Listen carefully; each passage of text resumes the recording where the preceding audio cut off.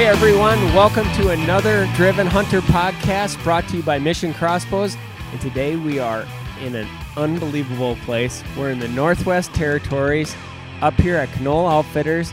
We're joined by Miss Glenda Grote and my wife Nicole, who is holding a giant ram that she had just shot off of one of these beautiful mountains. And I got to say, this is probably the most gorgeous place I've ever done a podcast. So thanks for joining us, and thanks for having us up here.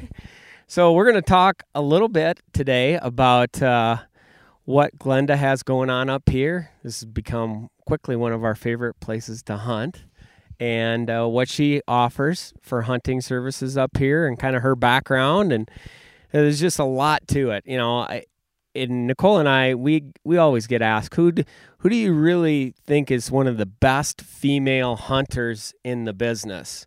And, you know, I would say, of course, my wife, right?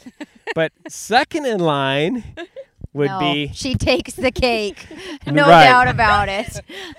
Glenda is the real deal. And, you know, just give us a little bit of your background, Glenda, just to get us started. Because, I mean, this is not something that you just stumbled into overnight. You know, start us off. How did you get into being an outfitter and a guide and all this stuff? I was raised in hunting camps. My dad used to guide and my mom cooked in hunting camps. So right from the time I was a little tiny girl, about my kid's age, I was running around in hunting camps. And I always say the smell of gut shot sheep brings me back to my childhood. You know, most people's... You are so cool. It's something about, you know, a smell at Christmas time or something. But really for me, it's that smell of fresh shot sheep that really brings me back to childhood. Isn't that funny? I mean, because I was raised in hunting camp as well, but your hunting camp is on a complete extreme opposite than what I was. I mean, born in Southern Illinois, I was raised in deer hunting camp, right? Like, you know, same thing though, little hunting shack, you know, that kind of thing. But you being out here in the mountains, I mean, you've got grizzly bears and wolves, and you're a little kid out here. Like, the experiences that you had as a young child and having your mom and dad, especially with your dad guiding and all that, like, that's phenomenal, right? I mean, like, it gets in your blood. It's in the blood. And, you know, even at home in northern BC where we live, I'll feel homesick all the time. It's, you know, homesick for the mountains, really, because this is where I belong, right? We're in the most epic place in the world with these giant McKinsey Mountains in the background. And we just, like, seconds before we started this podcast, had a wolf howling off in the distance. And then we just had a lunch up on some rocks a ways away from camp here, and they were howling over there. I mean, this place is truly the last frontier, the biggest wilderness I've ever been in, and probably some of the toughest. But, I mean, how do you make a living nowadays doing this and still stay motivated? Because it's not easy being out here.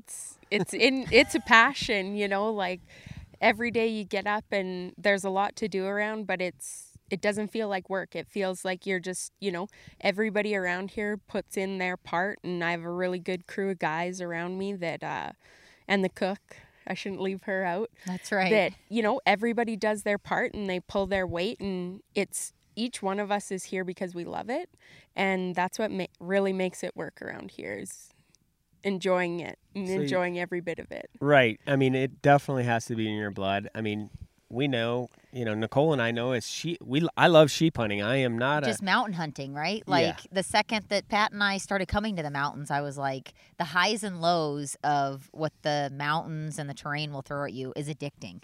Like, as crazy as that sounds, and it's not for everyone. You know, some people are like, there is absolutely no way I'd go to the mountains and go for 8 days without changing my underwear, taking a shower, whatever, you know.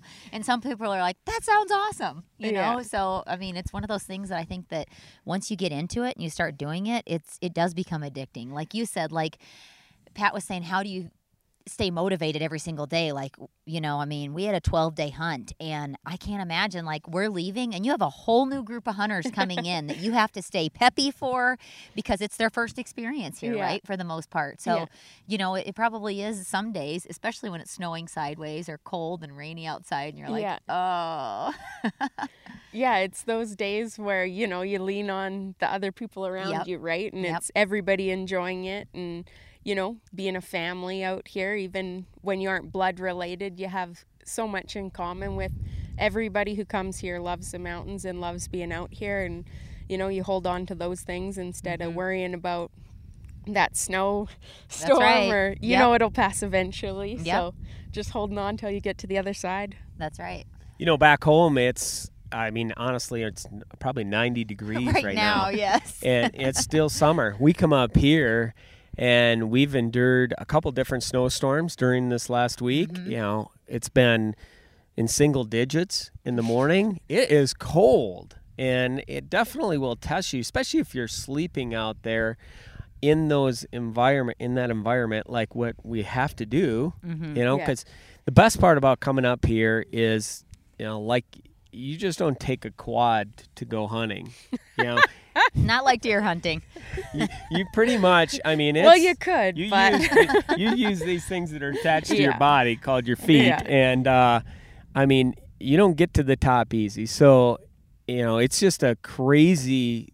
You know, I guess Nicole said it best. It ain't for everybody, but it's a sense of endurance. But when you get to the top of that mountain and you look at the scenery and the sights below you, you get that. That's what really hooks you, you know? And it's a sense of accomplishment, you know, like you're climbing the mountain and you think your legs can't take another step, and you aren't sure whether you're freezing cold or so hot because you're sweating so bad, but the wind is cold on you. And you know, like, you get up there and you sit down and you look around and you just feel so accomplished and so good, and take in all the beauty around you, and life is good. Yeah, and you're absolutely right. You know, this is our second year coming back here. And, of course, last year I got my sheep on the second go-round. I did not get one on the first go-round. It's not that we didn't see a lot. We saw them, but they outsmarted us. Yeah. And that's part of hunting. But we came back, and we got it done. Nicole stayed home during that time. But she said when I got back home, she's like, you know what? Next year it's my turn. And you guys, worked out some sort of deal.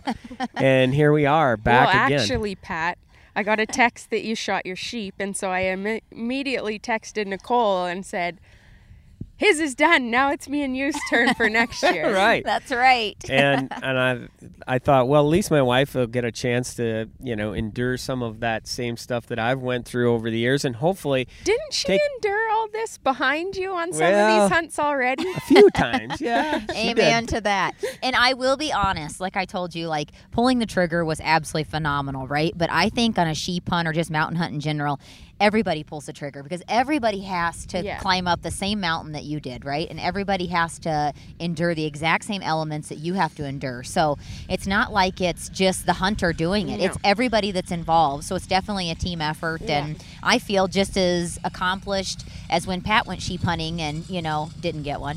No. If you hear a four-wheeler, our four-wheeler's coming into camp, dragging wood, and... this is part of the daily activity here at Knoll. Yep. They're gathering wood, because if you don't have that, you're not going to stay warm at night. No. So, especially on years like this. Yes. So yeah, they're in every day. There's something to do around here. It's just like if when you live here in the north, you got your daily chores. Yeah. And that's so cool. Now, let's just dive a little bit into your past. So you started out as a guide, right? No, I started out as a cook in camps. Cook. Yeah.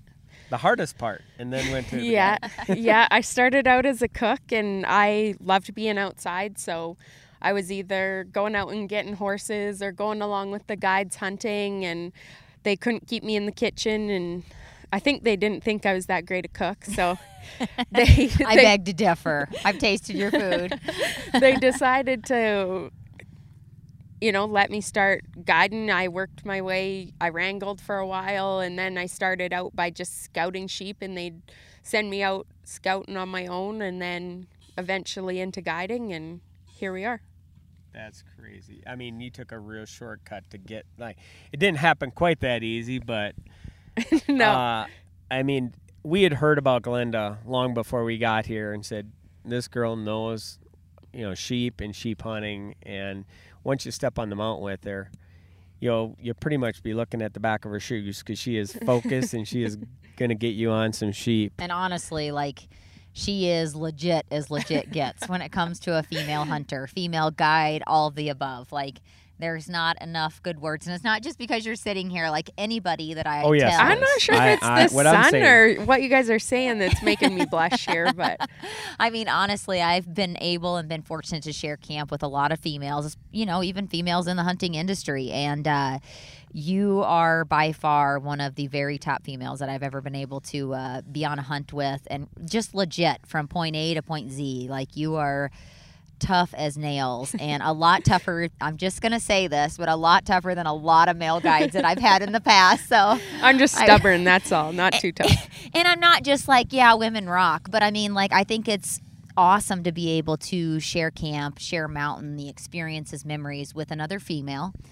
But you're also an inspiration for so many other females to get into the industry and to, just this across the boards as far as whether they want to have a television show or they just want to go hunting or they dream and aspire maybe to even be a guide some days, right? I mean, like, I think it's awesome that you have some of these younger girls come up and help out around camp and learn. I mean, like, I think that's wonderful that you're giving them that opportunity. So let's talk about this big ram that you're holding. And hey, Twitcha, got the dogs and everything here. Tell us about the hunt. Obviously, you've had success, and you're holding on to a much bigger ram than I shot. And let's talk about that, because I think a lot of people, what's cool about this podcast is people are going to hear kind of and see a little bit of the story well before it ever airs. Yep, that's right. Well, this is actually a day 3 ram, believe it or not. So Glenda kind of knew somewhat whereabouts, right, when we came into camp? Yeah, we actually had been seeing them during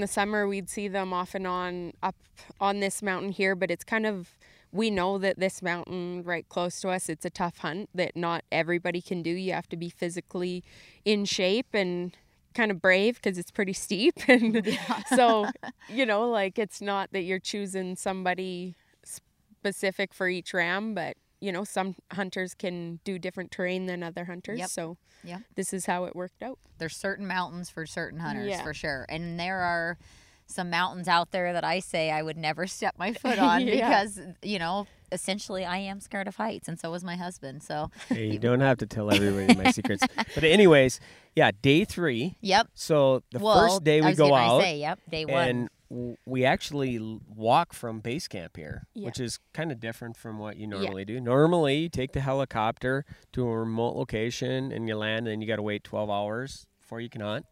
But what we did is Glenda said, we can stay here at base camp, which Nicole wasn't arguing, because that meant you could sleep in a more warmer cabin than you would be sleeping in a tent, and a little better amenities for sure. Yeah. And then we could walk it, but we'd have to then walk back at night. So we walked here from base camp, which I call the Battalion Death March. Baton Death March, Battalion Death March. I don't know what you call it, but anyways, it's a death march. And last year we did it. We walked up that drainage and we went after a particular ram, and we never ended up. We saw him, but then you said he's a little too young. Yeah. And then she said, well, he's older this year if it's him. But we go up there the first day, and we're just getting up into the drainage a little bit, and all of a sudden Glenda stops, and she's like, just with her eyesight, spots these rams like so far away I could even see them with my binoculars. But anyways, we put down the scope and check them out, and she's like, there's 2 shooters there. And they were big ones, weren't they? Yeah, there was definitely 2 really nice rams in there. And, it was kind of hard to choose from far away. I definitely picked this guy out right away because of the weight in the bottom of his horns. I could tell he was an older ram with his body and everything than the other ram, even though they were both really nice caliber of rams. What else made this ram very special? He was a Fannin, and he's the darkest Fannin that I've seen in all the years that I've hunted in the Northwest Territories. and he has black all through his cape. I used to guide over in the Yukon for stone sheep, and he's darker than some of the stone sheep I got over there. So she has a $50,000 stone sheep. What are you telling me? Yeah. He could qualify, couldn't he? Yeah, he definitely could qualify. He has black all through his cape and down his legs, and yeah. So after we're sitting there looking at him and judging him up, and I really like the one, and of course Glenda and there might have been Nicole, a dispute on the mountain. They really like the older one, and I mean, I wasn't going to argue with Glenda because she definitely knows the age, so and knows how to judge him. You argued a little. But I Come on, that's Pat. right. I would have shot the younger one because he was, just a little more perfect. He wasn't broomed off, but that's just me. Some people don't like shoot busted up tine deer, and I'm one of those kind of people. So, anyways, so what happened after we spotted them? Tell us a little story. So after we spotted them, they were actually in a really good place to stalk. So they were bedded down, which was perfect for us. We figured that they'd be bedded down because this was like mid-morning, and they'd be bedded down till they got up and fed a little bit at lunch. So we had some time. So we went around behind them and climbed up. And as we were coming across... And I mean climbed. Yeah, we climbed pretty high. It wasn't just a little climb. It was like a vertical climb. Yeah, and we were coming across the rocks in the last little piece to where we thought they were going to be just over. And one of the younger rams that hadn't been right with them in the morning came around the mountain, must have heard us coming through the rocks, and he came out at about 200 yards and turned around, and we knew that the younger ones had blew out for sure at that point, but we still had a little bit of hope. So we went over to where we thought they would be, and we kind of looked around a little bit, and here they had crossed the valley or crossed into the backside of the basin already and kind of went up high, and they were just bedded down there. So we watched them till about, just before dark, and then headed back to camp for the night because they weren't in a place that we could make a move at that point. So we came back to camp, and then the next day we figured we'd go out there and see what kind of position they were in at that point. And on the second day, it was pretty rainy, and we actually didn't see them at all. No. That was a long day. Yeah.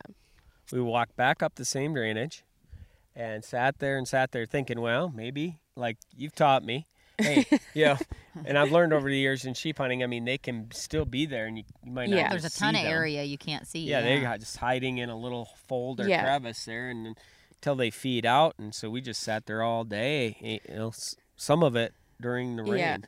Yeah, it rained quite a bit of the day, and we moved around a little bit to try and look into all the crevices, but mostly just sat still waiting for them to come out if they were still in there, and they weren't. So we walked back to camp. We walked back to camp. At that point, we figured they must have went over the top because they had been kind of high the night before when we seen them. So time to come up with a new game plan for the next day. Yeah, so we walk back to camp. We look around this mountain, and this mountain is not just a little mountain. It's a ginormous one.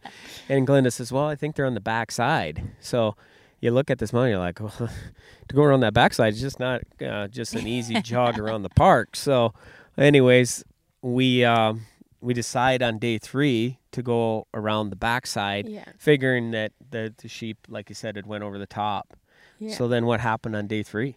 So we got up early because we knew we wanted to get, you want to get into the sheep country while they're still feeding in the morning, and then you watch them bed down so that you know where you're stalking to. If you're moving at the same time as the sheep, it doesn't always work out because you don't know where they're moving once you lose sight of them. So we got around there early, and I think we had them spotted by about 9:30 in the morning. Actually, we had them spotted, and they were in an absolute it was God shining down on us that day because they were in a perfect spot. I mean, you pulled your binos up and you're like, there they are. Yeah.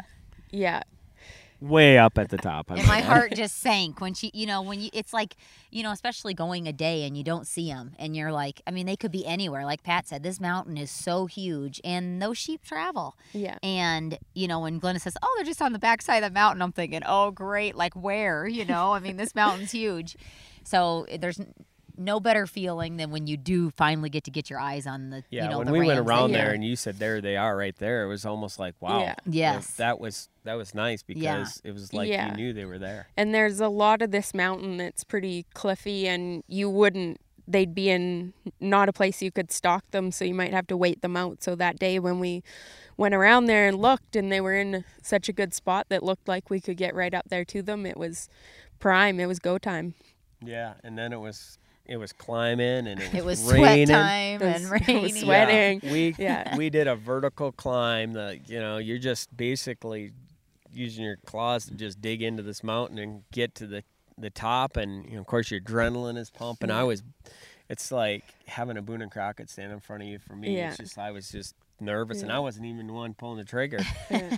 At one point we sat down to take a breath, and the fog came in so thick that we thought, maybe we should just hold off for a while, but timing wise it was better to keep going so that if they were still bedded down in the fog and it did clear, we'd have a good shot. But as we kept climbing, it cleared off again, and she smiled on us. And we were doing something you normally don't do as a sheep guide or sheep hunter, is come up from underneath them. We weren't directly underneath them. Okay. Come on, Pat. But Glenda, she's like, I'd rather always come from the top, but we tried something a little bit different on this one because it was like you said, they were just in that spot, and we had a ridge line that we could stay behind. We were behind a ridge line the whole way, and they were in the pocket, so kind of where we came out and were able to shoot from was a little below them.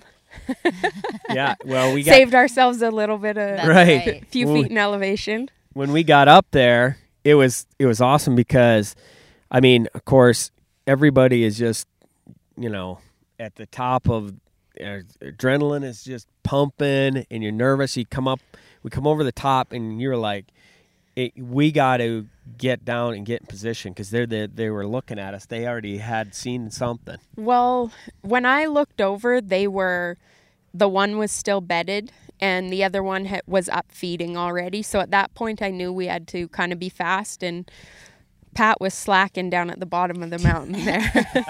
I was filming. I'm just kidding. So at that point, Pat started coming up to us, and I looked over again, and the second one got up, and I said to these guys, like, no, we need to go now. All three of us, or all four of us, including the camera guy, is just going to pop over here at the same time. And it was as soon as we came over, because we were that little bit below them, and they did peg us right away. But once because we all came up at the same time, they just kind of stared at us, weren't really sure what we were, and gave us enough time to get a good shot on this old guy. So, like, you made the perfect shot, and I seen him tip over backwards on camera. I'm like, oh my gosh. And then he was like gone. Yeah, Then he what started happened? rolling down the mountain. I don't even know how far he rolled. Yeah, you guys were celebrating, and I was like, I got to get up there and see where he goes so that we know, 'cause right? He went out of sight for the rest of us, and I'm like, oh, I mean, my adrenaline was rushing. Everybody always asks, do you fall apart before the shot or after? And I'm definitely an after the shot fall apart person. But you're also on a cliff like this, on a mountain. So, all of us are wanting to hug and celebrate, but not move because nobody wanted to fall down the mountain either. So it was one of those things where we're all like, okay, nobody move, but whoa, I did it. Yeah, I remember Glenda looking over the top. She's like, he ain't moving. I think he's done. And then, of course, we celebrated. And then it's time to go to work, for us. Yeah. I told Glenda, I said, your job's done. Now it's our turn. So I think she told you that. But No, I told her. Actually, I said, oh, listen, I'm the boss now. You've done your work. I think I said, you can be the boss now, Pat. Oh, well. This is what I dealt with the whole trip, the bantering. It's like brother and sister. That's right. Well, we had fun, and it was that memory I'll never forget.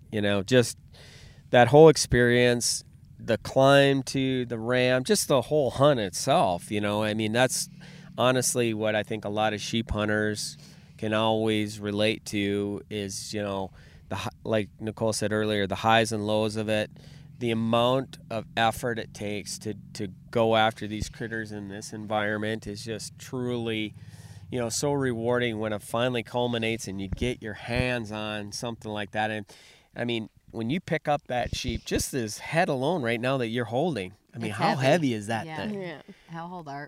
How heavy are they? I don't know. But But they're darn heavy. Yeah. They're I mean, super. Tell us a little bit now. How old is this ram? And how do you tell?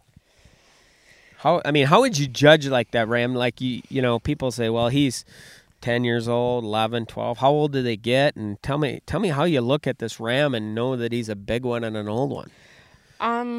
From far away, like I was saying, when we first seen him, you look at in the bottom here, how much weight he carries right down to the bottom. I could tell just from that he was an old ram.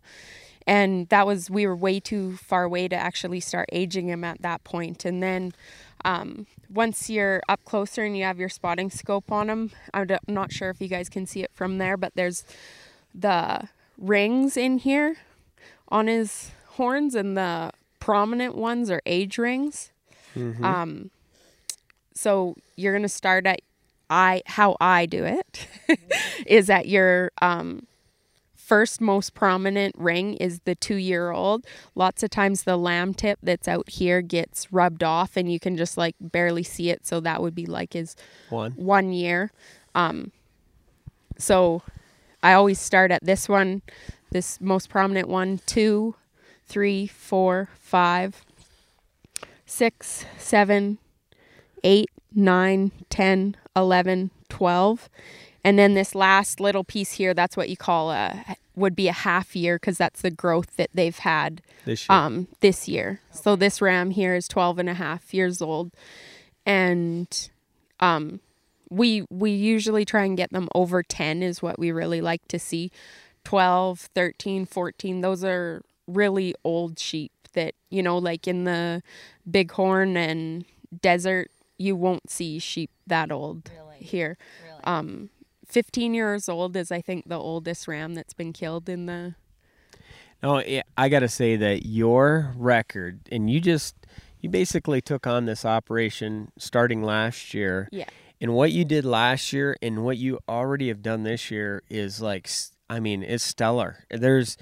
What a track record, and, you know, what a feather in your cap, because last year, what was your percentages of rams you took? I mean, what was your success rates? We were 100% success rate last year on sheep.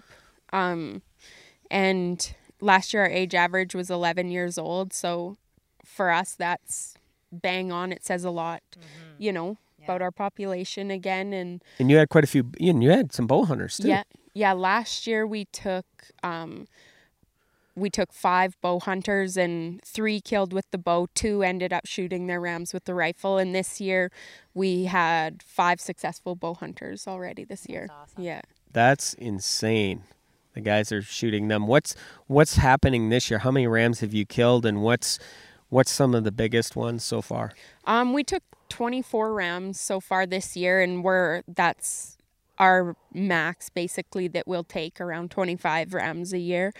And so we're done. We're moving on to moose and caribou hunts now. But we have had about the luckiest year that anybody could ask for. I don't even know. I think me and the guides were talking about it last night, and we all just feel extremely blessed even to see a year like this for the number of sheep and like size of sheep that we took. We have 7 rams that were over 40 inches this year. 7 over 40. Yeah. That is insane. That's a once in a lifetime thing. If we see it again in our lifetime, we'll be extremely blessed people. We feel pretty blessed just to have it once, you know. Somebody told me it's almost like turning the clock back to the 70s. Yeah. When there was absolutely very little hunting pressure ever in this, entire part of the world. So it's like the 1970s of sheep hunting. Yeah, like my dad's here now, and I remember reading stories about the first year that he guided in the Yukon, and they took 22 sheep and 14 were 40 inches, and that's how I feel here today. Is like I always read those stories about my dad thinking, wow, like I wish I could have lived during those days to see all that. And now look. Yeah. You're in your own, and you're making your own. Yeah. You're doing it yourself. Like, you're the outfitter. Isn't that crazy? Do sometimes you have to wake up and pinch yourself and say, like, I'm really doing this for a living? I don't know. It just doesn't ever really sink in. I just still feel like I'm one of the guys and one of the guides. And, you know, like it takes everybody to make the camp go round. Absolutely. And so I just feel like I'm one of everybody that makes it happen. And it's everybody here that has a part in the success, not just me. Hey, you're too humble, but I'm gonna start calling you the sheep goddess. That's a good name for her, actually. Well, if you want to come sheep hunting, this is definitely the place that you need to check out. And you know, there's so much more you have to offer. Obviously, the sheep, I mean, is world class here. But you know, when we come here, we get a caribou tag. And last year, I shot a beautiful full velvet caribou. Of course, Nicole's turn this year, so she has a caribou tag. And what happens there? Well, my husband likes to say I stood up on the mountain and waved my hands at the sheep or at the mountain caribou to scare him away, but I didn't. Pat was actually stalking him with his Matthews and got into 46 yards. And he got a little too far from our cameraman, and they couldn't communicate. And the bull stood up, and he didn't know it, and the cameraman knew it, and Pat didn't. And I couldn't see him. No, Pat got himself in a little bit of a predicament there. I was just trying to get 5 more yards closer, and Glenn was with me, the better half of the groats. Come on now, you don't want to be making Glenn mad. Well, no, I'm just saying Glenn is a great hunter and a great guide himself, and he is. He stalked us in really close, but I was like, I got to get 5 more yards because it was just I was in a little bit of a depression, and I had my cameraman up on a high point, and he could see the bull, but I couldn't. And when it stood up, I could have probably got a really good bow shot on him because he was standing there pretty much almost just slightly quartering away. And I don't know, it looked like in the video later on that the bull winded us, and he was with another one, and they took off out of there. And I just said, yeah, I mean, literally, he was at 46 yards. He stood there for about 5 seconds or so, took off, and I was in full, camera girl mode. Like, I had my camera, I had I was ready for for Pat to just kind of, draw and kind of ease up. I was going to ease up behind him and have the caribou and him in the frame. I'm like, yes, this is going to be awesome. And all of a sudden, Pat's like, get your rifle. I'm like, what? Yeah. Because the caribou took off. I'm like, he's not going to get away. We're going to get him. And he ran down across that gully and stopped. And at 108 yards. Right? Yep. Nicole shot him. And of course, like anything, you get him down up here. I mean, the work then begins. So we got him all processed up. And Lee come in and picked him up that night. And then we had, the walk back from HE double toothpicks. It was not easy. I renamed that entire flat. We call it Hummock HE double toothpick. It was bad, honestly. I remember though last year I said, you know what, Glenn, there's a common theme here with you when I go caribou hunting with you, because last year when Pat shot his bull, we stayed out on the mountain all night long because we didn't want to walk through the willows and stuff at dark because of grizzly bears. Covered in blood. Yes, and we were freezing cold, and we didn't have any extra food, no nothing, and we had a 6.5 mile hike the next day with no food. I was dying by the time we got back to the tent that next day. So I should have known when you send Glenn out with us again this year for caribou hunting. Pack extra food. I did. I packed extra clothes, extra food, all of it. But we still had a hike out of this world. But you know what? It was all totally worth it. I mean, just like we said before, whether you're sheep hunting or you're caribou hunting or you come up here moose hunting, you get the same experience, right? I mean, you're experiencing a once-in-a-lifetime thing. And I think that's one of my favorite things of what we do for a living, is being able to bring that back to screen to viewers at home that can only dream and aspire to someday be able to travel to country like this and be able to pursue an animal like we've been able to pursue this week. It's, to me, I think that's awesome to be able to take that to people that someday may not ever have the opportunity to do it, but they can watch us do it on TV. I hope there's somebody out there watching or listening today that says, hey, those guys did it. I'm going to go do that. Absolutely. And just check that off your bucket list, or make time to come here and experience these Mackenzie Mountains, because they honestly are the most beautiful mountains we've ever been in. I mean, when I die, I know that one of my last memories will be of this place. Hopefully. Yeah. Are you saying you're going to die soon or what? Hopefully not, but Jeez, keep Pat. making me climb these mountains. That might happen. My heart was pounding this last time. Yeah. But we've had so much fun up here, and we can't wait to come back. You got moose hunters coming in this next week, so That's right. you're going to be You're shifting into Yep. moose mode. We were here last year with the Baileys and got to watch them guys, Jack and Sam and David. Those Yeah. guys had it was so fun to watch some new people come into camp. It's like their first big game hunt that they'd really went on. Yeah, and they were a father and 2 sons, and That's awesome. they got to experience lots of it together and, have each other there when they shot their game, and, it's a pretty cool experience. Yeah, they became friends of ours, and we told them we're coming back up here. They're anxiously awaiting our social media posts, and I'll tell them, hey, Yeah. listen to this podcast and stuff like that. But Shout out to the Baileys. That's right. right. We've made so many new friends. Lon this week, and of Mm-hmm. course George, and everybody that's just you spend in camp with. We've created our entire network of friends Through Yeah. hunting camps. Yep. camps. Yeah. And that's all part of it, and that's what you get when you come up here. This place is amazing. So I wanted to thank you again for joining us. It's cool to do a remote podcast like this. It Yeah. really is. So, we'll be bringing you some more remote podcasts in the near future because we got a lot of hunts coming up. What are we That's doing right. next? The fall is just kicking off. We head home and we are going to be doing our Minnesota opener archery, and then you head to the Yukon for Oh, yeah. moose hunting, and With the I head to Wilkinsons. Kentucky for elk, and then that just begins. And Then it just our- goes on and Yep, on and Alberta on. for muley, Saskatchewan for whitetails.